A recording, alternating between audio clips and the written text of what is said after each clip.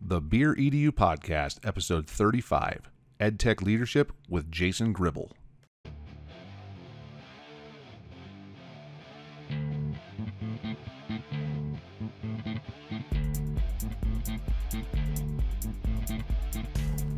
Welcome to the Beer EDU Podcast, the podcast for educators that love to learn and share ideas with fellow educators over beers, with your hosts, Kyle Anderson and Ben Dixon. Hello, Ben. How's it going? Good, Kyle. What is up, my friend? Hey, man. We got another episode of our show here. Episode 35 we are on now. Yes, we are. And so I am Ben Dixon. You can find me on Twitterverse at BDixonNV and also on Instagram, same hashtag. And you are? I'm Kyle Anderson. You can find me on Twitter at Anderson Edtech. You can find me on Instagram in two different places. You can find me Anderson Edtech. And then as more information about my book starts coming out, you can also find Instagram To The Edge EDU, my blog, andersonedtech.net. Right. Yes, that's true. Been working on that. So, hey, we have another show. Got a great guest. I'm super excited about this. But I guess, first of all, we probably should talk about, since this is the Beer EDU pod, what are you drinking? Well, tonight I went with another local. I tend to try to stay local with our beers on here. One of your favorites, I know, yes. From your favorite brewery in town, from the Brewer's Cabinet, I went with the Dirty Wookie. It's an Imperial Brown Ale at 9% ABV. No IBU listed on it, but brown ales, we're going to learn a little bit more about this later on. They don't tend to have a lot of hops anyway. So, but this one, it's caramely. It's got a little bit of a biscuit flavor to it, a little tiny bit of roastiness to it. It's very thin and very drinkable. You and I have mentioned before, usually when a beer is really drinkable, we call it a lawnmower beer. Yep. This isn't a lawnmower beer. I'm not gonna suck down Dirty Wookie in the 95-degree heat mowing the lawn, but it's not super heavy either. When you look at it, it's definitely dark, but it's not that real thick, heavy, viscous like a lot of your porters and stouts can sometimes be. So, but yeah, no, this is definitely a great beer, and the t-shirts they sell at the brewery of the Dirty Wookie are really great too. Picture Chewbacca on there. So it's one here in town that I know they do a great job. It's on tap at a lot of places, and Brewer's Cabinet's putting it out there. And it's one that if I'm having dinner, I don't get it. If I'm just having a drink, then I do get it, because it's still got some chewability to it. Yeah, it's definitely one that, you're right, I could probably do it with a steak, but if I'm doing like a burger or like, no, fish and chips would probably be really good with too. Oh, yeah. Now that I say that. I might be wrong. Yeah, but no, you're right though. A lot of other foods though, I'm not sure I would do that with it. So we might have to do another beer pairing episode here before long, maybe look at that one. So, my beer is really great, but then I saw yours and I got total beer FOMO. So what do you got tonight? Okay, so we have just talked about this one. So this is Sierra Nevada's 2019 edition Hoptimum.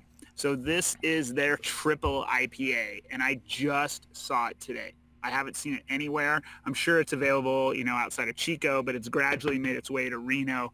In fact, it wasn't even when I went to the bigger wine and Total Wine store where they have tons of beers. I didn't even see it there, so it must have just come out. So this is their 9.6% ABV. It's 100 IBU. The triple-digit IBU. Yep.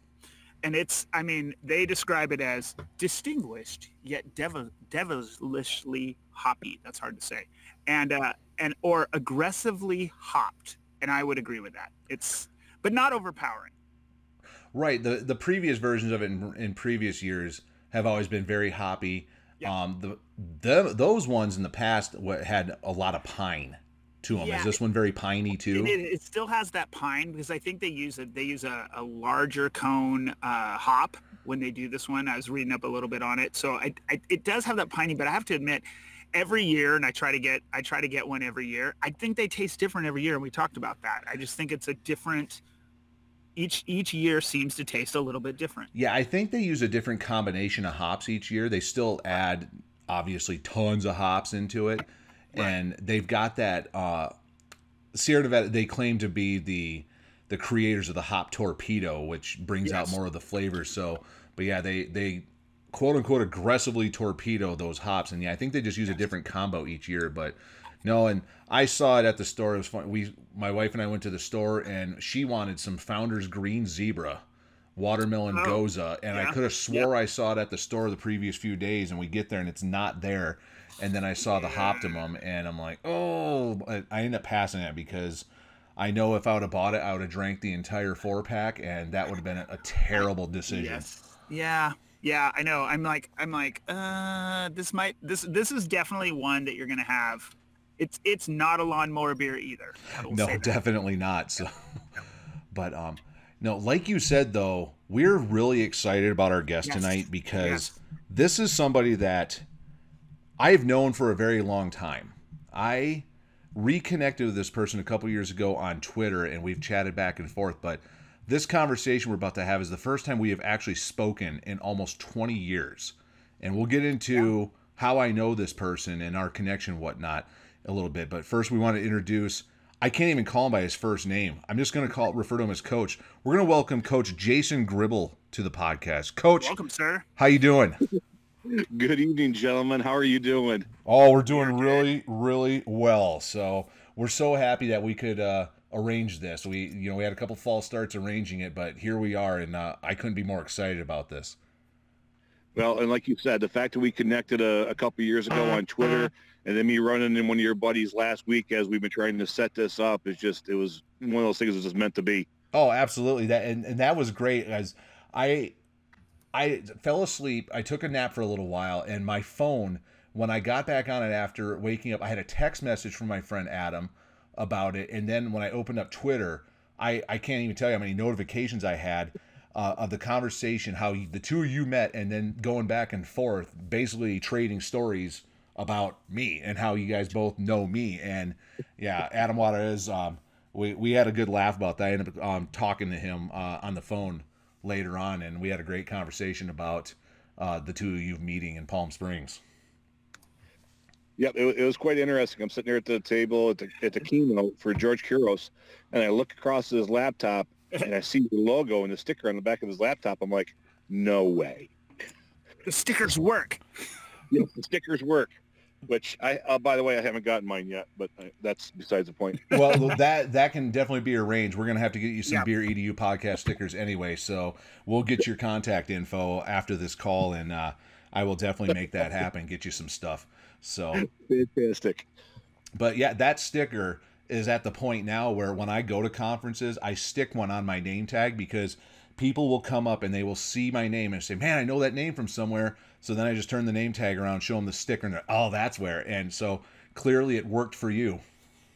Yeah. I haven't gotten to that point where I've got stickers yet, but because of my traveling and speaking at different state and national conventions, I'll be sitting there at a dinner table or sitting there and someone will come up to me like, hey, are you Jason Gribble? I'm like, yeah, I follow you on Twitter and I saw your presentation. So it's just like, so maybe I need to get some stickers made.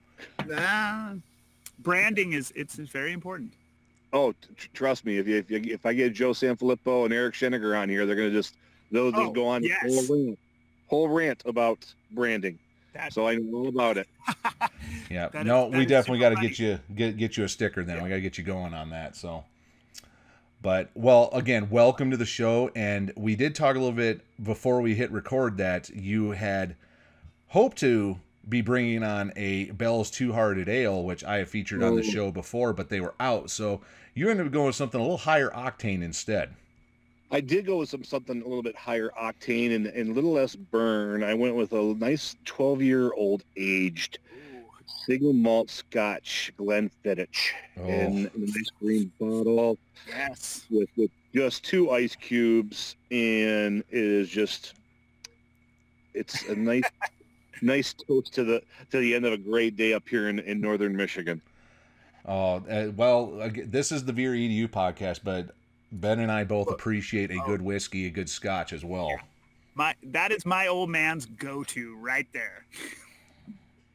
Well, and like I said, if I had a choice in being in the small town, and I end up here in the middle of Michigan right now for a little family vacation, the two different coffee stores I went into did not have my Bell's Two Hearted Ale. So that is usually my go-to. And again, it's one of the top-selling microbrews from our state that I know you can find it across the country right now. It's just a beautiful, beautiful IPA. And it gets you to your happy place quickly. Absolutely. And I've told this story before on the show, but that was the beer when I was in college that introduced me to good beer, not the standard, just crap, pay $5 at a kegger kind of beer.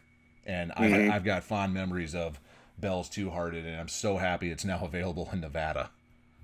Well, like you said, and the thing about the Two Hearted, that is definitely not a lawnmower beer. No. It is definitely not a lawnmower beer.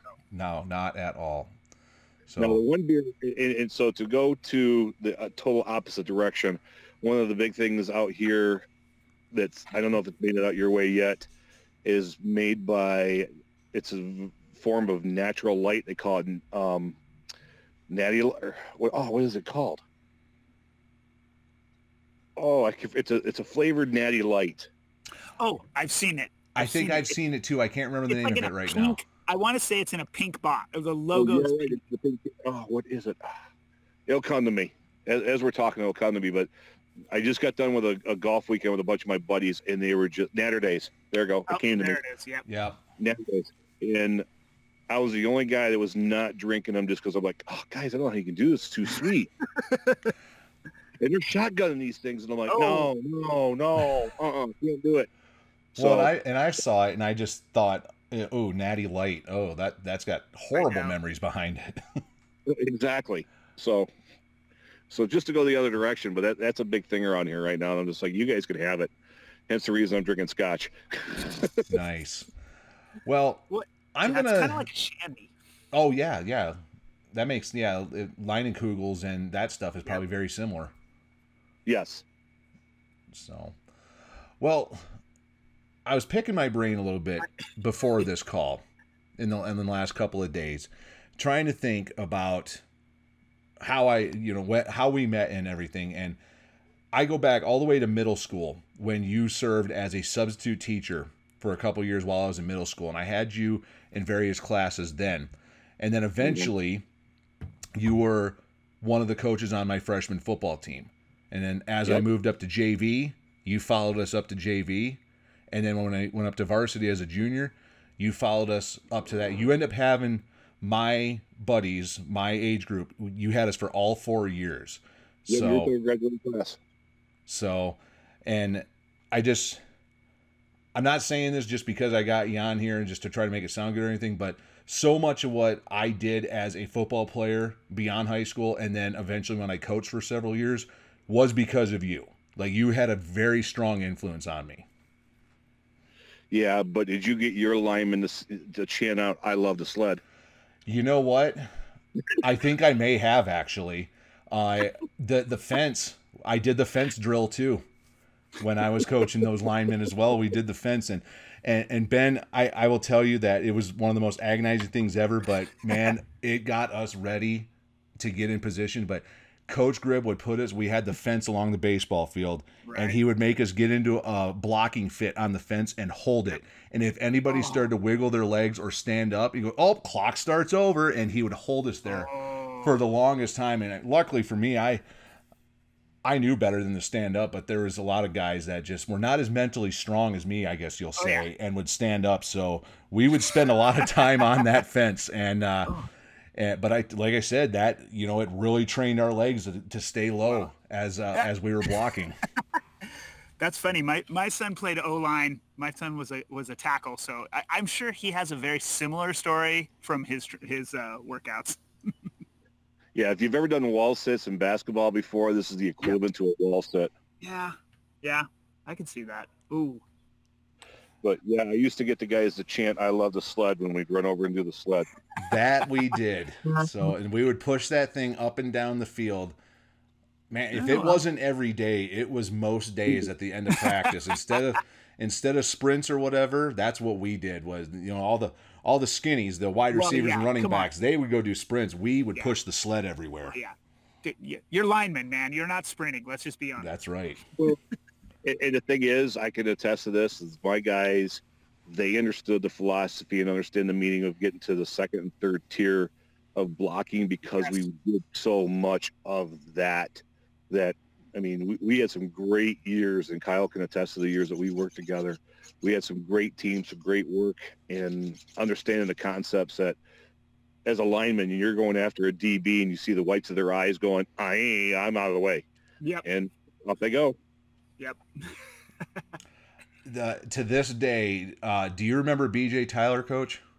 Yep. He will every now and then get a hold of me and just reminisce the story of we were playing Saginaw Nouvelle and we come down, he broke through and then he basically followed me and I got onto a safety and I pushed that guy 20 yards and BJ just stood right behind me the entire time and I pushed that guy pretty much to the end zone and BJ scored a touchdown. And every now and then he'll get a hold of me. He goes, man, remember that against Saginaw Nouvelle? And we have a good time talking about that. That's awesome. That is great that you guys are able to reminisce and think about those types of things. Yeah. So I never had you in the classroom outside of subbing. During that time, you were teaching in my hometown and then moved on to some different things. So tell us a little bit about what you've done in the last 20, 25 years then as an educator. Oh, dear. How long do you want this podcast to go? All right, I'll give you the digest version. All right, so when I left Alpena, I went to Richmond, which is over by Port Huron. And from there, I was defense coordinator, line coach, DB's coach, was coaching football, powerlifting, and track there at Richmond High School for 2 years, teaching phys ed, health, and biology. While we were there, my first year there, we went undefeated and set the school record for the fewest points given up in a season. Oh, nice. Yeah, we had a really good year. I was there for 2 years, busted my tail, which is educators, you guys know, especially here in Michigan, you got to start working on those continuation credits to make sure you keep the certification. So while I was at Richmond, I worked on my master's degree. And in the process of me working on my master's degree when I was at Richmond, the superintendent came up to me. He's like, hey, Grib, there's going to be a middle school assistant principal job opening up next year. And I hear you're working on your master's degree in administration. If you can get that thing done, get you interviewed, we'll get you hired in there. So for 3 semesters, so 1 full calendar year, coaching 3 sports, coaching 3 sports, football, powerlifting, and track, still teaching, having a family, busted my tail and got my master's done in a year. Wow. Went through the interview process, all said and done, didn't get it. Oh. Ouch. He didn't give me the job. So doing a little extra interview with the superintendent, he's like, hey, Grib, I just look at the fact that our head football coach is going to be here for a while. You have an opportunity to move into his position. You've done a great job. You build a great relationship with kids. I don't know if you're just ready to leave, hang up your whistle and do that. And I looked him right in the eyes. And I'm like, I didn't bust my tail for a full calendar year and have an impact on my family and my teams to get my master's done, to let that sit there and hang on the wall and not use it. Right. So got done meeting with him, started getting my resumes out. There we go. So after 2 years in Richmond, I went to a small school, a community school down in Carlton, down by Monroe, Carlton, Michigan. Mm-hmm. The school district is called Airport Community School Districts. I got hired in there as the assistant principal and athletic director, which I don't wish that job on any. I have heard so many people that have done the athletic director position and got out of it say the exact same thing. The AD part was great. Yeah. That was fine. But being the AP where I had to be there at 7:30 in the morning and then not leave there till 10 o'clock at night because I had athletic. So, I mean, I walk in at 7:30. I got the AP hat on. 2:30, the bell rings. The AD hat comes on, and I'm the AD until the events are done. Yeah, no. Those are 2 full-time jobs, period. Mm-hmm. And then third year into that, because I'm crazy, and after going down and listening to Bill Daggett and his team talk down in Orlando one year at the National Transformation, not the Model Schools Conference. Model Schools, yes. Yep. So it was the year when freshman academies were hit big. That whole thing was going on. So I decided to take on, you know what? I'm going to take on the 8th grade to 9th grade transition team and create a 9th grade academy at our small little school in BAD. So, needless to say, I was at Airport Community Schools for 6 years. Had an opportunity to get into the principal's position. Very good friend of mine who is now actually the superintendent in that school district beat me out of that job. And I worked under him for a year, and he still thanks me to this day for not having any animosity towards him for him beating me out of the job. But, and again, we're still very good friends, and he's actually the guy that I was just golfing with 2 weeks ago. So was there for 6 years, and then I went to New Boston Huron, which was a neighboring school district, and was high school assistant principal there for 2 years, which not having AD duties, but still having the night team activities, but not as many. Did that for 2 years. And then it was time for me to start taking on a new role. Instead of being the assistant, it was time for me to be the principal. So from there, I went to Crestwood School District, which was in Dearborn Heights, which is just outside of Dearborn in Southeast Michigan. I was a middle school principal there for 2 years, but while being in Dearborn, I was still living in Monroe, where I got hired when I was at Airport. So that was a 55-minute drive one way. I was going to say, that's a bit of a trek. And, traffic in the Detroit area is no joke. And it's not like the weather is like always super sunny in the winter. And there's no direct way to get there. So I'm like, I'm just going to take the major expressway, get off at this exit, and it's a 2-minute jaunt right there. Oh, no such thing. So I did that for 2 years, and my wife is like, this is killing you, and I don't see you, and we were just getting ready to have a baby, and it was time for a change. Right. So from there, I got to my buddy who was a superintendent in the district that I'm currently working in now, had an elementary principal's position opened. I reached out to him and got hired to be the elementary school principal, which now it took my drive from 55 minutes one way to 20 minutes one way and right off the expressway. Nice. So I was the elementary school principal there for 7 years. Okay. And then this past year, moved into central office, where I am now the director of curriculum, innovation, and grants for the Riverview Community School District, which is a small 2.1 by 2.1 square mile school district 20 miles south of Detroit. Wow, to think of a district can actually be that small. I was just going to say, I'm in a district of 63,000 students, which isn't even the biggest. Kyle comes from a district that is the 5th biggest. Yes, I can't imagine that. Yeah, Clark County, Nevada is the 5th largest with like 330,000 students. But the interesting thing about Nevada is that they still go by the Constitution of 1864, where it only stipulates that you can have one school district per county. We have 17 counties. We have 17 counties in Nevada. We have 17 school districts. So we have counties that are bigger than states. That's all we're going to say. So you're like Florida. Yeah, kind of. Yes. Florida has that type of setup. Right. Wow, that's an amazing journey, though. That really is. You've like literally done it all. And I get that question a lot too, because all right, Grib, I've taught elementary, I've taught middle school, I've taught high school, because when I was in Alpena, when I was with Kyle, I was one of the elementary phys ed teachers. Cool. Right. At one of the small elementary schools in our town up there, prior to being a substitute teaching district. Right. And then going from middle school to high school, then high school administration to middle school administration to elementary administration, and now central office. I mean, I always get the question, all right, Grib, you've done it all. You've done the AD job, which again, the AD job separated from the assistant principal job. The AD job was awesome because we had some great teams. We had some great programs. I had some great coaches underneath me. And we had a lot of success at our school. So, I mean, when they're successful, you feel a sense of success. And get to be a part of that.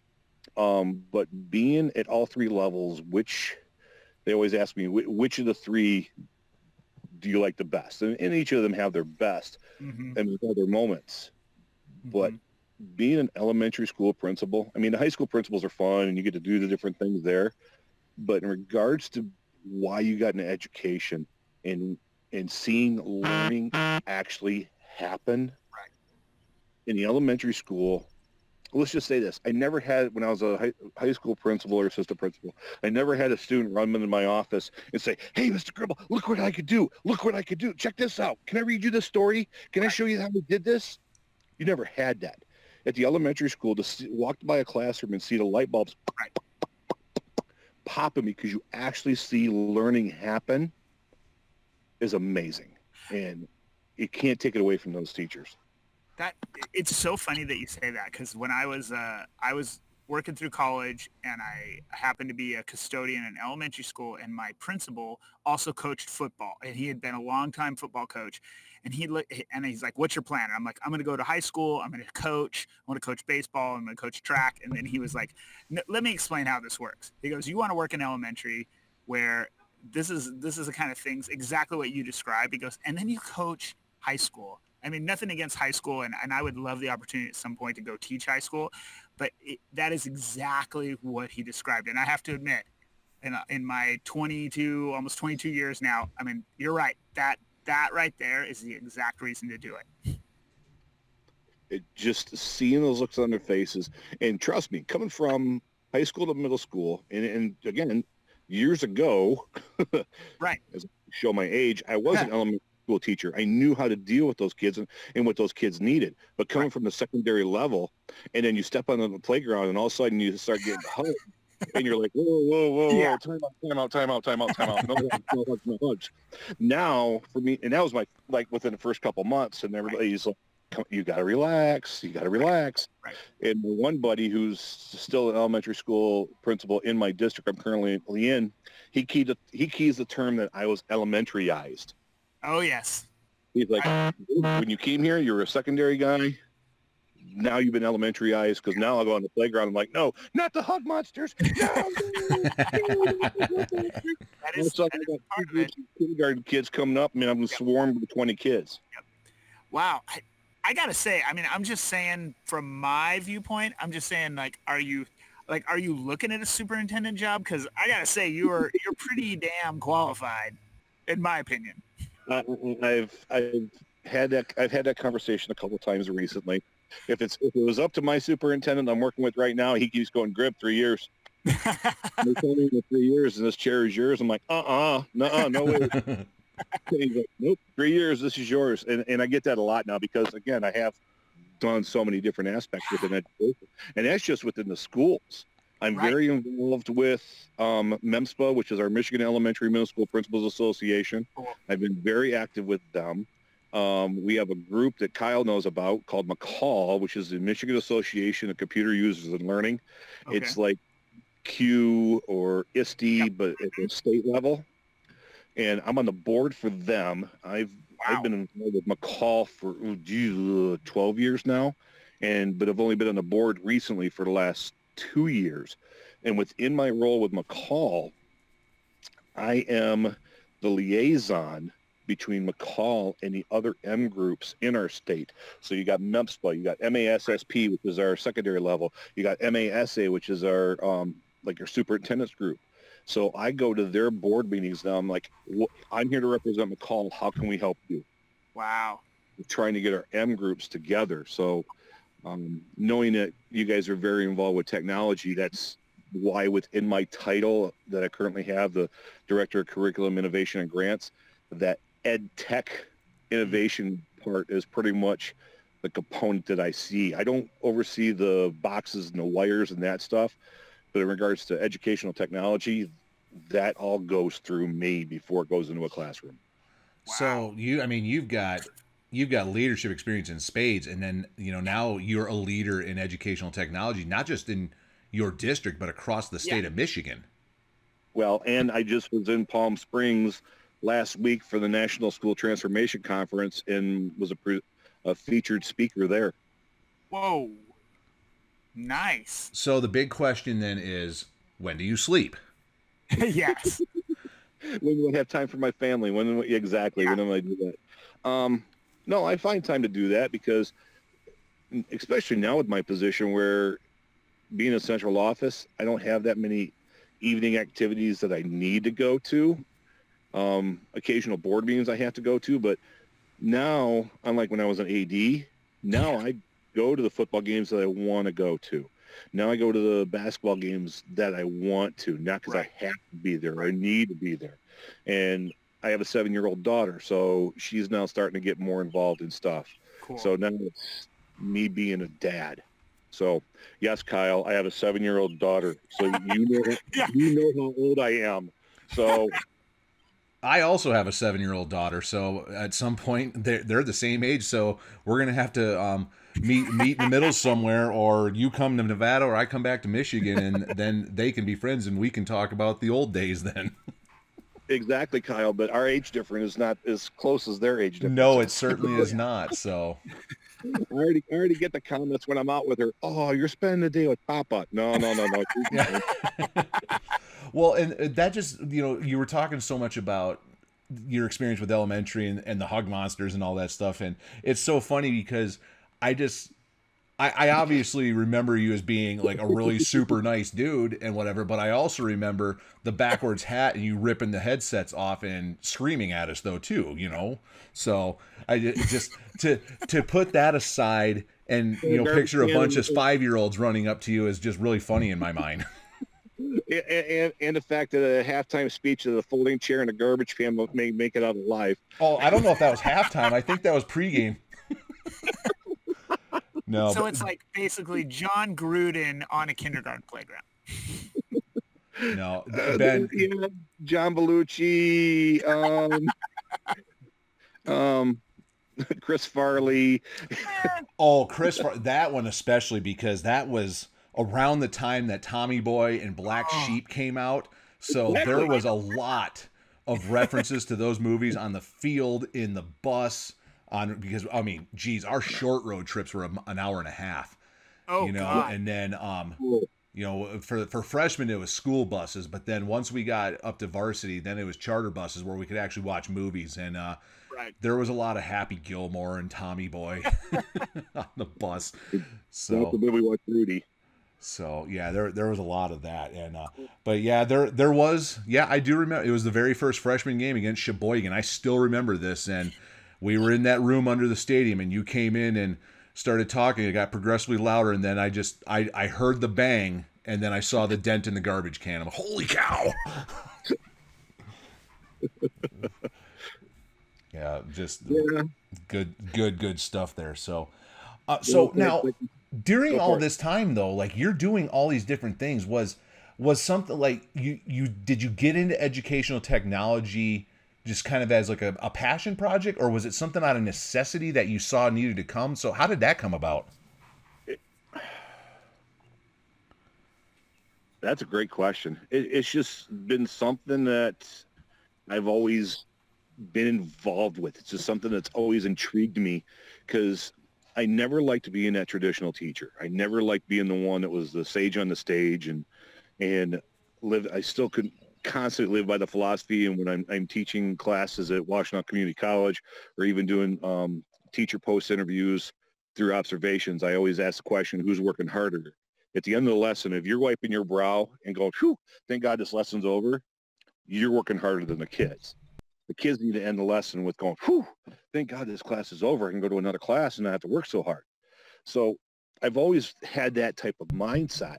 And in knowing that technology was there, when computers came out, I was always, even when I was a kid in high school, I mean, the Commodore 64 and the Apple IIe, I always had my hands and was always playing around with the coding and that.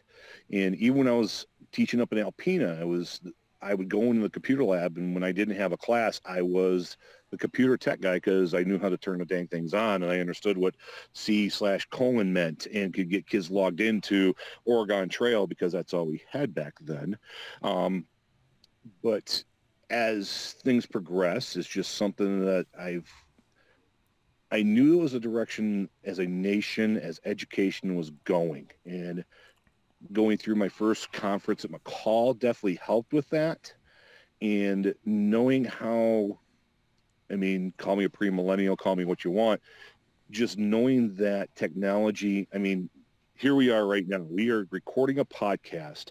I'm using my cell phone in the middle of nowhere through Google Hangouts, and we can have this conversation where I'm here in Michigan, you guys are there, and we can do this. Right. I mean, when I sit there and I do my conversations now with my teachers, I hold my cell phone up and I tell them, this is the content specialist right now. Anything you want to, there's a reason YouTube is the #2 search engine in the world right now. And what a coincidence, Google owns them. You want to learn how to do something, you YouTube it. My daughter wanted to get a mango the other day. I see mangoes. I don't know how to cut them up or anything like that. I bought her a mango. What did I do? Went to YouTube. Within 2 minutes, I learned how to cut it and served mango to my daughter, and she fell in love with them. So now I got to make mangoes all the time. They buy them. You can buy them pre-sliced at Costco. At least the Costco's here. True. I got to go to Trader Joe's and get them fresh. Oh, there we go. Those are always good though. Trader Joe. You can never go wrong with Trader Joe's. So, but just the idea of using educational technology within the classrooms, and again, knowing that our kids today, and not even our kids today, kids 10 years ago, 15 years ago, technology has always been there. They're technology native. So we need to adapt how we teach and how they learn to where they're at. And it's still the battle I have today with our teachers is like, you can't teach them the way that you were taught. You can't stand in front of these kids and talk to them for 35 minutes and expect them to be fully engaged. There's a reason TV shows are 7 minutes long and have a 4-minute commercial span. There's a reason why video games last 13 minutes and take at least 4 minutes before you get to the next level with them reloading. Our brains are channeled and trained and conditioned. I mean, worse than Pavlov's dog on how we have to be conditioned to do these things. So knowing that educational technology is there, being involved with McCall and just enjoying it. I mean, Twitter. I mean, Kyle and I haven't talked for years, and here we are doing a podcast, and it was in reason because of Twitter technology. It's there. I mean, Kyle can attest to it. I mean, I got my 7-year-old daughter. I mean, you put a tablet in front of her, I don't need to teach her anything. I mean, here in Michigan, I'm known as the green screen guy. I use green screen technology to do my morning video announcements because I wanted to find a way to get instructional time back into the classrooms. So instead of me getting on the PA in the morning, good morning, students at Forest Elementary School, please stand for the pledge. This is what's for lunch today, and this is what our PTO is doing tonight. Well, if I was down in the office at 9 o'clock in the morning, and I was an IEP or in a parent meeting, at 9 o'clock, my classes are moving forward. Right. Now they're rolling. So now I'm going to interrupt them. And what is that telling the teachers and the kids? Who's more important, them or me? Right. So what I did is, I'm like, green screen technology. I'm going to record myself in front of a green screen, keep it down to 3 minutes. I'm going to upload it to YouTube. I'm going to email it to my teachers, and they show the video when it's convenient for them in the classroom. Nice. Before bathroom break, after bathroom break, before recess, after recess, before they go to lunch, maybe after they get back from lunch. The kids don't care what they get for lunch that day, but they get lunch. But I started doing that. Now it's a trend because I go to conferences, and that's actually what I presented on when I was in Palm Springs last week. But my teachers loved it because they got their instructional time back. Right. They didn't lose that 7 minutes because they're sitting there waiting. Is he going to be down in the office? We got to do the pledge so I can get my day started. Oh, I got to get my kids down to special. He's keeping me late back from special. No. And it's so funny that you say that, because that is something that I heard as an AP. I would hear that from teachers all the time, and that's something. It seems like a really simple thing and a small thing, but it's actually a really huge thing when you talk about that teacher during that day, that interruption. Yep. It's huge, especially working in the elementary school. You stop the momentum of a kindergarten, first grader, or second grader, you're herding cats for the next half hour. They're done. And especially when silly announcements, they'd be like, "Oh, that's funny about it." All right, well, let's get back to doing math now. Let's get back to doing our reading. Done. Right. So Well, and that's Go something too that you did that with the green screen, couple 3 minutes, whatever, and they show it whenever. And that's something if you really wanted to, you could have a rotating group of students do the exact same thing. And get the well, kids involved with it too. Like you're right I there with did. you get to interact with the kids that you don't get to interact with as much as you can because you have so many different things you need to do as a principal, and you're knocking out two birds with one stone. You're interacting with the kids, and the kids are getting their announcements that they need to get. Well, there's that, Kyle, and also I quit doing the lunch and quit doing all those things, and because we do PBIS, Mm-hmm. we would pick students every two weeks. We'd have new students standing in front of the green screen, doing the pledge, saying what's for lunch, taking kids to taking their pictures of them on their birthday, and then on their day of their birthday, their pictures popping up on the screen during the announcements. And happy birthday to blue, blue, blue, blue, blue, blue. It's there. Well, here's the other thing I did by doing this as well. Guess how many board meeting minutes I had to go send every Friday? Oh, I can't even imagine. I have a guess. It's a larger number. None. Really? Because I started doing my videos. After I got done doing my videos and sharing them to YouTube, I tweeted them out. I posted them on my webpage. Our board, our community, everybody knew what was going on in my building. I'd walk by and I'd see parents in our hallway that were volunteers after I sent the video out, sitting here listening to my video, listening to my voice. I'd hear my voice like, what's going on? It's a parent sitting there listening to the daily announcements. They knew exactly what was going on that day because I didn't just share it with my staff. I shared it with my community. You want to talk about branding? I That's brand. So then so basically those morning announcements went out as part of your whole school message to your entire community. Every day. The only part that didn't go out to our community was the kids portion because we just with the whole confidentiality stuff that stayed in the house when the kids were doing the pledge and all that stuff. But my message, my 3-minute message every day went out to my community, went out to my board members. They knew what was going on in my building. There was no secrets. I didn't have my, as I like to call them, my mom union meetings out in the parking lot outside the classroom. Yep. Having their conversations that like, oh, did you hear what's going on in this classroom? Yep. I knew what's going on in my classrooms. You know what's going on in my buildings. Cool. You see it every day. Well, yeah. I am so okay. That is like the greatest takeaway I've gotten so far. I'm like, oh my god, because it's so funny. I've literally been thinking about that exact thing is like ensuring that I'm communicating as a new principal with my staff, but also with the community that I'm working with. So I love that idea. The green screen, that's brilliant. That's the best thing ever. Guess how many welcome back letters I did? None. None, because you did a video. None. I did a video.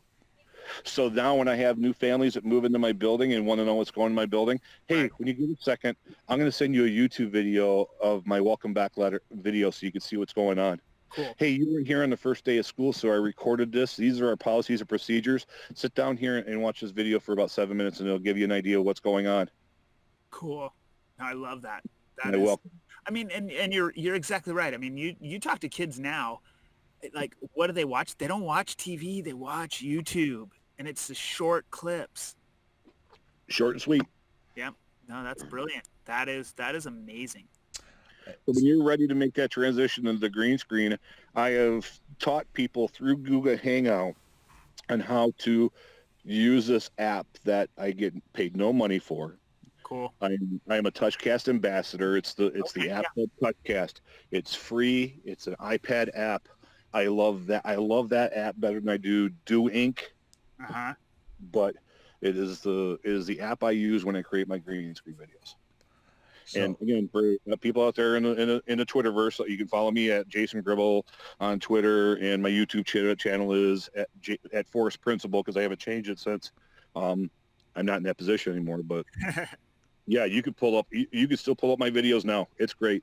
Nice. Perfect, because I was about to ask you where this YouTube channel was, and you beat me to the punch. So yeah, we'll definitely throw that in the show notes for people because I definitely want to see these things. Ben, I know you've got to be stoked. You're going to want to do this so now. Excited. Like I'm literally like this is the exact thing that I've been thinking about. Like along with my giant to-do list is it's one of those things that I want to make sure that I'm not a fan of my rule is always if if I'm in an IEP and it's after a certain amount of time, I'm not doing announcements. But then everybody's like, well, you didn't do announcements. I'm like, well, it's 9:15. You know, school started 15 minutes ago. I'm not going to interrupt your classroom.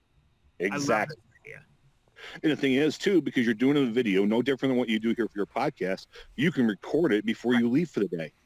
Yes, I love that. Well, that's the other thing. So, you know, and administrators, you know, you have a meeting in the morning, you're not in your building, those kind of things. You still want your message getting out there. Well, and that's it as well, because even when I was not in the building, say I was at a conference, I would do on location videos and still upload it to YouTube. That's cool. So here, Kyle, I'm at Traverse City at the MESPA conference, which is in December. It just snowed that morning. I'm standing outside in the middle of the snow with my iPad. Hey, Forest Elementary School, look what happened up here in Traverse City yesterday. That is so cool. So I just sit there and I still videotape it. I just it's not a green screen, but I still do my video, and it's just on location. I've done it from on top of the Rensen at the McCall conference when it was at Detroit, and have Windsor behind me, and like have a trivia question. Who knows what's behind me? Where am I at? Just asking those type of silly things. And that's the other thing that I started to do with my kids, and it was a way of me double checking to see which teachers were listening to my videos. And I'd ask a trivia question every day. And there's a company out of Toledo that does these fitness finders. They're called fitness finders, and they do these foot tokens when the kids complete a mile. They got these things that are a plastic hand. I call them the principal high five. Oh. And we do a trivia question every day. And the first students that come down to my office with the answer to today's trivia question gets a principal high five, which they could put on a lanyard or put on their shoes or whatever. It was just something silly, something to connect to the kids. But for me, it was me collecting data. It was collecting analytics. Which teachers and when are they showing the videos? All of a sudden, boom, I have a bunch of third graders coming down to my classroom, down to my office. And here's the other thing now. Now I got this green screen set up in my office. I'd be sitting there doing something on my computer, and I get a knock at the door. Mr. Gribble, yeah? Can I borrow your green screen for a minute so I can do a book talk? Sure, go ahead. So now I got kids coming down, taking pictures of their book with their iPad, putting it in the backdrop as their green screen, and now they're doing book talks instead of doing a book report where they could share it with everybody. Oh, that's, yeah. It's so amazing, like what opportunities we have now. Yeah. So Kai, you think I've invested with Edtech, dude? Well, I've come a long way. I wish I would have known this a little bit sooner, because we would have gotten you out for the Q Nevada State Conference that's going to be in September. Our submission window closed a while back, but you're definitely one of my first calls for next year for our call of presenters to come out to Las Vegas for that. And then when the call for presenters goes out for Fall Q and Spring Q next year, I think we need to get you to California for that as well. And that, because right now, and it's just been turning my head too, just all the amazing people that I know here out west too that you need to connect with. People like Brent Coley, who's a principal in Southern California, that's doing some great things. And then you met Adam and Catherine in Palm Springs. You know, the great stuff that they're doing. I mean, there's, you know, and that's the beautiful thing. You talk about how you're in Michigan, we're in Nevada doing this right now. Technology and Twitter has just obliterated those distances at this point, where now we're just connected with everybody from not just across the country, but I mean across the world at this point. Exactly. Yes. I mean, between Twitter and Google Hangouts like we're using right now, and then you got Advoxer into that mix. Yep. I mean, so many different tools that, I mean, and when you talk to people, they're just like, oh, well, you're on Twitter, you're just following the president. I'm like, no, I'm not. I'm following educational leaders. I'm connecting and making myself better as an educational leader, as an educator, because if I continue to stay just in my box, I'm never going to get better. Well, and I think that's the thing is like, and I talk to teachers all the time about this, and Kyle, you and I have both talked about this, is like Twitter is, people, it gets a bad rap for, I mean, there is a lot of other things out there, but I think in terms of professional development for teachers, it is right now still, in my opinion, the number one. I know people are still using Instagram and Facebook, but most people that I learn from are on Twitter. Yes, and I mean, we hired 13 teachers just before 4th of July. And the first thing I did when I'm going through the resumes is I went to look for these people on Twitter. Right. I want to see if if you're on Twitter, if you're using social media. If you're not, that's the first question I'm asking them during that interview is like, how do you connect with the world to make yourself a better professional? Well, I don't know too much about Twitter, so I really haven't done that. And you get the other ones like, I've been on Twitter for years. These are the people I follow, and which, again, I do the research ahead of time, and I ask them that. I mean, I want the people that want to grow professionally, that aren't afraid to step outside the box and try new, and as much as it's a buzzword, innovative ways to make ourselves better. Yeah. I mean, right now I'm following over 2,500 people on Twitter, and maybe 10 of them are not related to education. I think I follow the Detroit Tigers, the Detroit Red Wings, the Vegas Golden Knights, some various sports teams, and I follow a comedy podcast on there. That's it, because really that's all I need for that stuff. I'm not creating another Twitter so I could follow garbage, essentially. And I'm not saying the Detroit Tigers and the Red Wings, whatever, are garbage. But they're garbage for other reasons right now. So maybe next year, maybe 10 years from now with both of those teams actually. But even then, I'm following those 10 different things. I almost have to physically look them up because they get buried in all of the educational stuff that I'm looking at. And then what I find myself doing sometimes too is that I will be following somebody because I found that they were doing some great things, but then they'll start posting some things that isn't necessarily what I was looking for when I followed them in the first place. So I'll either mute them or I'll just unfollow at that point, because I am on there for professional purposes. I'm not there for political purposes. I'm not there for entertainment purposes. I'm there for that, and I'm to share my ideas and share my philosophies and the beliefs that I believe in regards to educational technology. Absolutely. So, wow. I mean, just wow. I cannot believe what we've gotten just in this 45 minutes here. I mean, this could go on for hours, but you are clearly on a family vacation that we are taken away from right now. Yes. So we don't want to keep you too much longer. So I can't thank you enough, Coach, for coming on and us arranging this. Well, I mean, we will not have to have a part B one of these days. I'm okay with that. We can definitely do that. Thank you so much. I mean, for me, and I'm totally going to be like selfish and biased. I'm like, I just got like 3 great ideas that I am totally going to implement at the beginning of this year. Good. So, and like I said, as soon as some of these conferences here out west start opening up for presenters, I will definitely be passing those along to you, so we can get you out here and share the wealth. And I would love to get back and go to McCall at some point. So one of these years when it's not the same weekend as Q. So right. And I think it's going to be in 2 years. I think there's 1 year. 2 years from now in Grand Rapids. We were actually going a week later for whatever reason. There was something that was previously scheduled. So that might be able to fit into your schedule. That might be my year then. And then I know McCall also does the UP version of it. It's a smaller one, but it's always in the Upper Peninsula, correct? Yes. So. And they actually had Google Fest. I think Google Fest is this weekend or next weekend. They're doing Google Fest. So there's a lot of stuff that we do there. And then next Monday and Tuesday, I'll actually be on Mackinac Island with the MEMSPA group for their summer leadership program, and I'm doing a whole breakout EDU session. What a terrible place to have to go to a conference. Ben, you are uninitiated. Mackinac Island is I've not been. Yep. It is unbelievable. And when I tell people I grew up an hour and a half from that place, like at the time when I lived back there, it was like, oh, Mackinac Island, it's 100 miles away. Well, cool, blah, blah, blah. Mm-hmm. And now, like, I have such a greater appreciation for it now that I cannot go there anytime I want. Oh, yeah, it's probably kind of similar. And I've never been there, but I'm going to make the thing about the comparison of Lake Tahoe. And my buddy that lives out in LA, that's what he compares it to, because that's his go-to place is Lake Tahoe.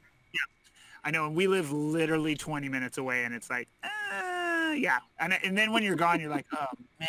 Yeah. I really want to go I recently I did the entire loop around the lake. It takes you a couple hours, and just pull off every now and then, take some pictures on the scenic overlooks, and yeah, you just really, you're like, wow, I live here. This is amazing. Oh, it is. So You never know until you're gone. Exactly. for sure. So But it's gonna be fun taking 8 breakout EDU boxes across on the ferry to the island, and then I don't know if he knows or not, but on the island there are no motorized vehicles. Oh, I've heard that. Yes, I've It's heard about that. everything is horse-drawn or bicycles. So That's when you awesome. get off the ferry, you have to load your stuff onto a wagon for the horses to take it up to the hotel for you. Nice. It makes you appreciate it more, I think. Yes, exactly. that, well, and then some of the world's greatest fudge is on Mackinac Island, but because there's no motorized vehicles, you can walk or bike it off. Well, there you Yep. go. So outstanding. So, well, Wow. listeners, keep this conversation going because, man, this has been a Yes. great one. So share your thoughts on today's topics. Email us, beeredupodcast@gmail.com.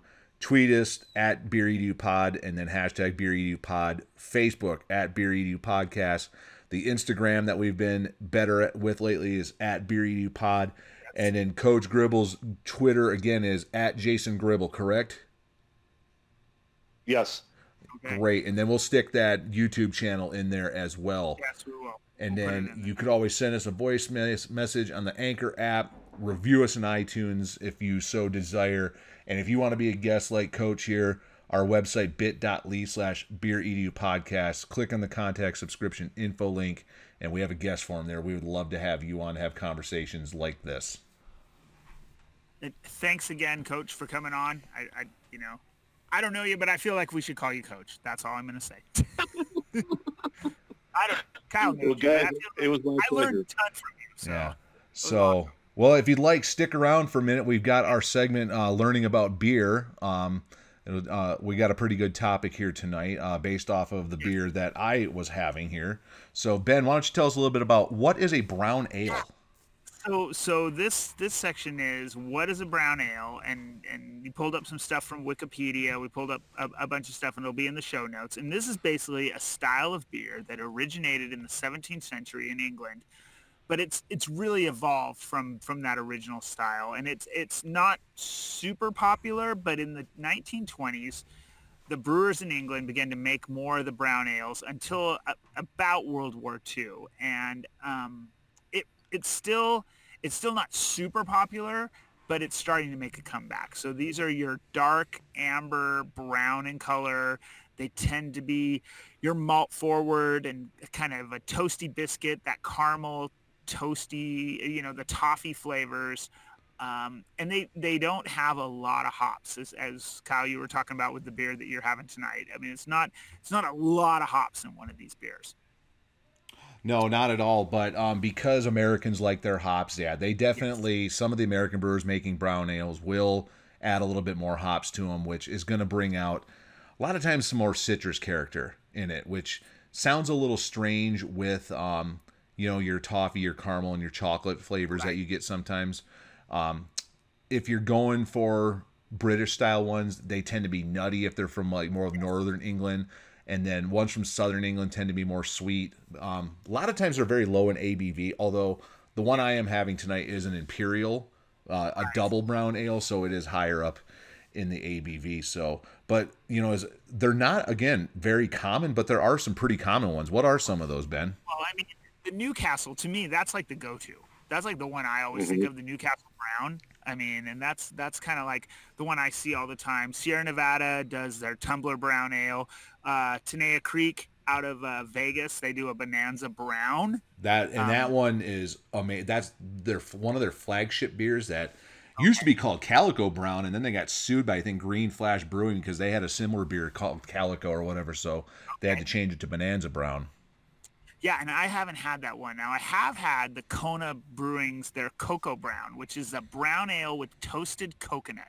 And I have had that actually in Hawaii. So I had it in Hawaii as well. I went to the tap room, and they had it on tap. And so I had it at the brewery, and then I took a growler back to the house that we were staying at. So I was able to enjoy a lot of that. And now they bottle it, and now it's available stateside. Yes, that one is. That's a newer one. And then Samuel Smith's, I've seen that one a lot of places. That's their nut brown ale. And then out here in the West, Mammoth Brewing is doing a double nut brown ale.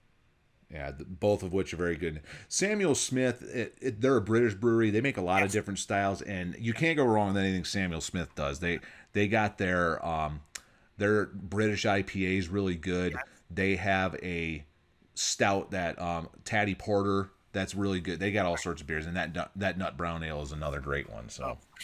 For sure. So yeah, that's kind of like the brown ales. I mean, I think some people kind of tend to stay away from them because they think they're going to be like a porter or a stout, and they're not. So it's just a, you know, it's hopefully this is kind of giving you an idea of what they're about. They're a great beer. They really are. Yeah, it took me a while to kind of get onto them, but in the last couple of years, I've really started to appreciate them more and wish they were more readily available. True.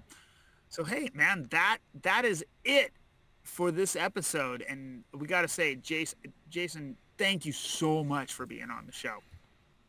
It was my pleasure, gentlemen, and like I said, I'm looking forward to Gribble Visitation 2 to carry on the wonderful Edtech conversations that we've had on, and then maybe I'll be able to chime in a little bit more with the beer conversation as well, because like Kyle mentioned before, I might have to bust out the Dragon's Milk and join you guys there, or get myself a couple stouts, because I enjoy my stouts. There we go. So I think we'll revisit this in the cold of winter when those stouts will go down really nicely. Yes. Sure. Outstanding. So next episode, looking forward to episode 36 coming up here very soon. So thank you, listeners, and until next time, may the malts and the hops be with you. Right on.